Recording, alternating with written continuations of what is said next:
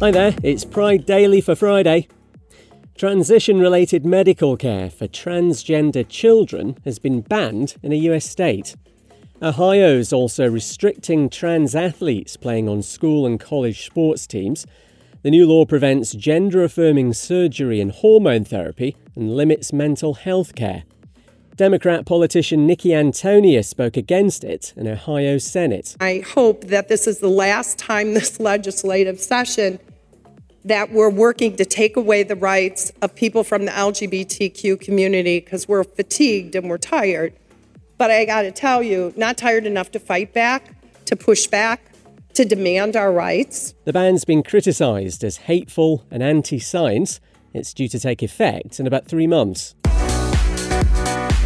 Despite some awful online abuse, a gay rugby league referee in the UK says he's never considered quitting.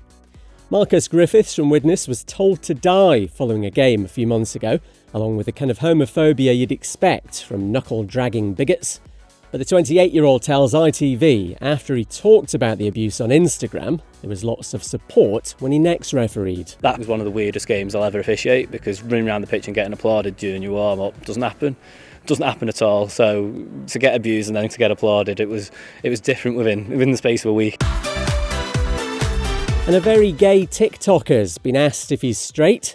Here's how the softest bunny responded. Honey, I am straighter than a pair of chopsticks laying flat on a kitchen table. Honey, I am straighter than the posture of a military soldier. I have had several women in my life. Several, okay? And we've had so much, intercourse. We've had so much of it. Oh my God. Please spread the word about Pride Daily. Say nice things, thank you. I'm Kev McGrath. See you Monday.